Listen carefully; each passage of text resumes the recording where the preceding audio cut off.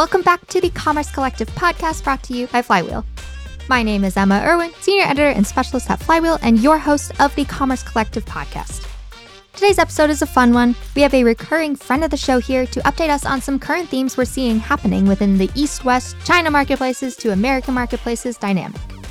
We're going to compare Amazon's Marketing Cloud, or marketing clouds in general, to how Alibaba shares this kind of data, or doesn't. And then we're also going to talk about the Temu and Sheins of the Chinese manufacturing world sailing their way into the US market. Okay, let's have our guest introduce herself. Hello everyone, this is Amber and I am now the SVP of Flywheel in strategic partnership as well as global account developments in APAC region. And I'm so happy about the new united brand of Flywheel. And I used to run the brand's Dojon in China under the Essential Group in digital commerce unit. Now I think I will embrace the bigger markets in the whole APAC region.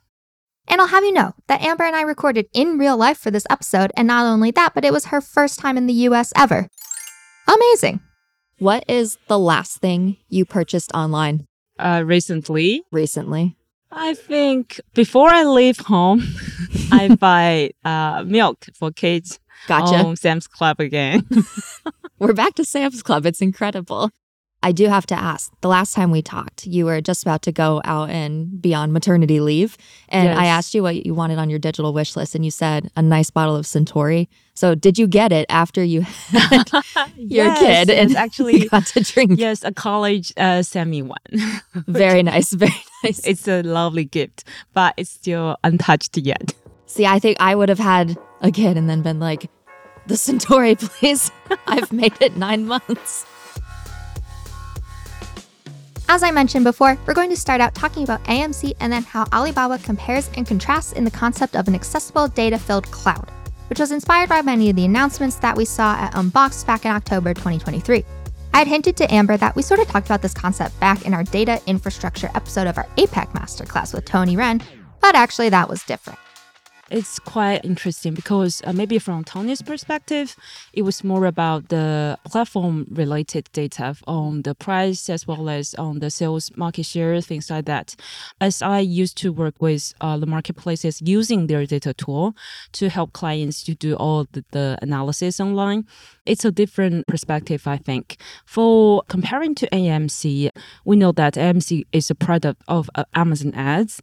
And if we do the comparison, Amazon Ads equals to Alibaba in Alibaba company, as well as equals to Ocean Engine in ByteDance. So they are the advertising unit or the monetization center for those biggest marketplaces in China. So in that sense, AMC is the tool of the advertising unit. So to us, AMC focus a lot on the path to purchase, as we always say in the US. So they would like to give you accessibility to see how consumers are going from upper funnel to lower funnel and how is their behavior being affected by retail media, by advertising, no matter it's the DSP, the sponsor ads or others. So that's the thing AMC focus a lot. In China, actually, of course, Alibaba has similar tool too, but it wasn't like an open accessibility to all partners as well as brands. They have this kind of, for example, they will help brands to analyze the attribution of different media metrics, but it wasn't a mature tool yet, and it was more or less set up by cases. So it was quite manually. And on the other hand, Alibaba, we all know that they features a lots and lots of data tools for brands to use. So all different tools, they are not produced by Alibaba, but by we used to say there's a central platform of Alibaba data stack. So in this division, they produce products like Data Bank, and which is the new name is Data Engine. They are helping brands to analyze more on consumer side. They will share with you the consumer persona. Of course, it was not on personal level, but on the aggregated level data, as well as they will show you about the consumers in the category as well as in the markets. So that's the difference. On the other hand, they will give you a lot of information on consumers' behavior related to products. For example, what's their search keywords for a specific group of people, and what's their keywords before they search, as well as post-buy, what's the keywords on the comments of the products, things like that. So to that sense, for Alibaba, they mention themselves as the biggest marketplaces, as well as the battlefield for brand building. For different brands. So in that sense, they don't want just encourage brand to spend more the media channel, but also to invest more of their brand assets into this marketplace to co-build the brand's biggest online touch points with consumer together with Alibaba Group. So I think that's the difference of the vision of their data tool comparing to Amazon's AMC. Interesting. If I'm a brand, a global brand, so I sell across Alibaba and all of the subsidiaries and Amazon, let's say I'm really cool and somehow I've become the global director of e-commerce for a big brand. Would you say, because you have exposure to both Amazon and Alibaba, like in terms of getting back the data that means the most and like is the most useful for your brand, is one better than the other or it's just different? I think it's nothing about which one is better, but it's just different. I think it was kind of like the mindsets of Chinese people and other countries' people. It's nothing good or bad, just different ways of thinking. The other thing is, of course, we can still do comparison on some layers of data performances. So I can say that we cannot do it. As I joined a lot of Amazon sharing those days, I think one of the principles they mentioned that I like the best is API first. So for partners to marketplaces like us, Flywheel, we love the marketplaces to share more on API. So we can use the API to do a lot of analytical works, as well as we can set up our own queries and do the algorithm, everything.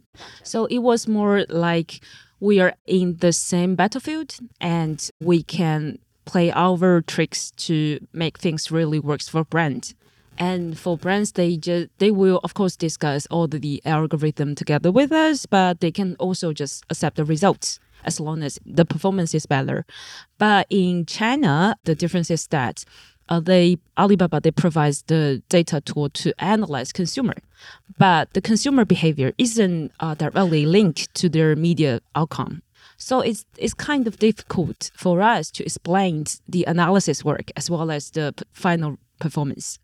So I have to say that to this sense, very limited brands would prefer to invest more and more on analysis work and more.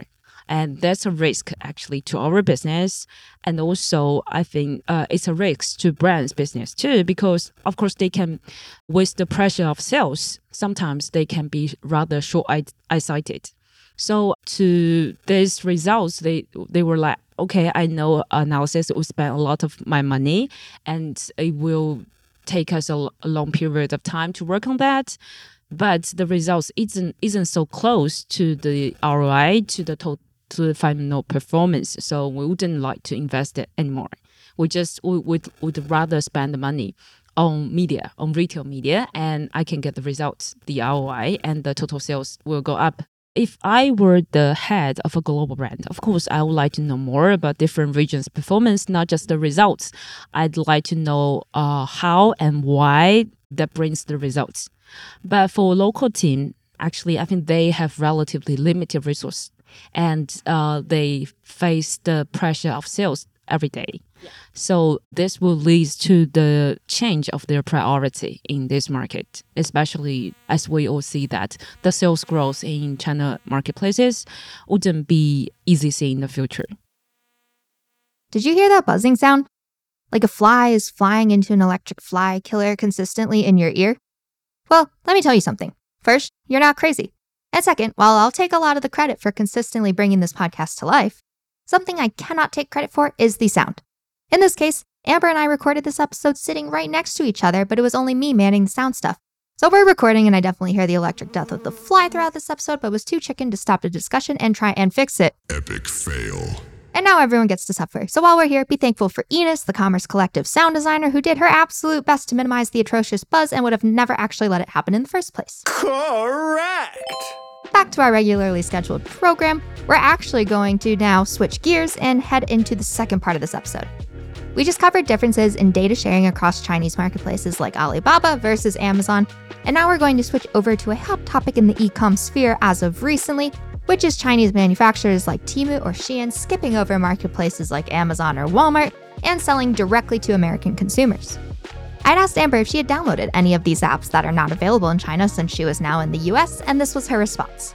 Since I'm already landed in the States, I've already changed to an US Apple account now. Yes. And I just downloaded Temu, Shein, and Amazon. I think those are the three most important ones now. Of course, TikTok all together right on my iPhone. And I will look into it and try to see the differences because previously we used to read a lot about those apps on the news articles. And I haven't tried it yet, but I just opened both Temu and PDD yesterday. And I feel the familiar sense of PDD as they perform in China, but in a relatively decent way, I have to say. But yes, the price really shocked me because as we live in China, PDD's products are really low priced. And when they run the business in the US as Temu, I think the price is almost even as they are in China. Dang. That's crazy. Yes, but they are bringing things all the way across the Pacific Ocean. How's that happen? Which is just not expensive at all. I would say Temu and Shein are significantly less expensive than like Gap or any of our major American retail, like a lot less expensive. Okay, so that's interesting. But as you mentioned, the brand, when it comes to China, actually in the last few years, of course, PDD, which is the parent company of Temu, is growing really very fast in China. It was kind of choking Alibaba, we have to say. And of course, Alibaba in those days will see Douyin, which is the parallel of TikTok in China, as their biggest challenge in the markets. But PDD is the previous one. And I think they have won over 100 million users from Alibaba itself. Crazy. Yes, that's crazy. And PDD is really going deep into China markets. When we say deep, it was like we say those lower tier cities and rural area regions in China. Those people, they really love to use PDD with all those low price products. But as we mentioned, low price products, they are no branded products. So I think to this date, it is still a very challenging thing for brand to run business on PDD, on platform like Temu. It was those sellers because, China is like the world factory. Yeah. We have a very strong supply chain in all kinds of products.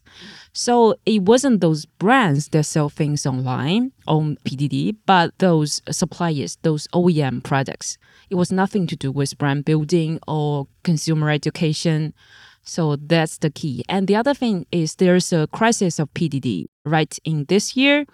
Is that PDD is trying to engage with more brands. It was like they are trying to be upgrading a bit to provide relatively good quality products to consumers if that's their vision. So they invite some brands to onboard on PDD. The result is a lot of sellers was very angry about that. So they just rush to those branded stores, buy a lot of things, and they ask for a repayment.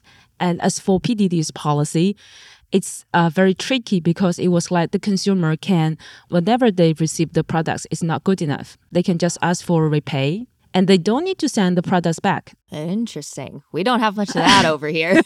So for those brands, they have to close the store within 2 days. So it's a huge riot in PDD this year because those sellers are very angry. Of course, they sell a lot amount of products on PDD, but their total profit can be very thin. Gotcha. So they are angry that it was like PDD is going to abandon them and turn to big brands, that's a big threat because that has already happened in Alibaba before. Yeah, so as for Temu and Shein, I have to say, I don't think in a short period those brands will land on them. So it's nothing about brand. Gotcha. I see. It'll be interesting to see because clearly, I mean, Shein came to the US and has done incredibly well and kind of has blown every other apparel sort of site or place to shop out of the water. But it'll be interesting to see in the long run, like if that is really how the future of fashion for regular people who can't buy designer things goes for the US and maybe even Canada, because I know they're up there as well.